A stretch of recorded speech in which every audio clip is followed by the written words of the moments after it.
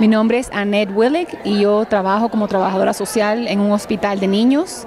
Quiero decirle a esos padres que se encuentran en una situación tan difícil como tener a sus niños en un hospital, que ustedes son la voz de la situación que están pasando.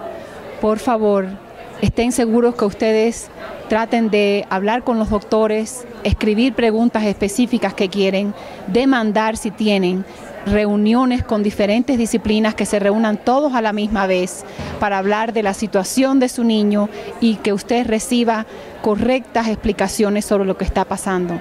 Gracias.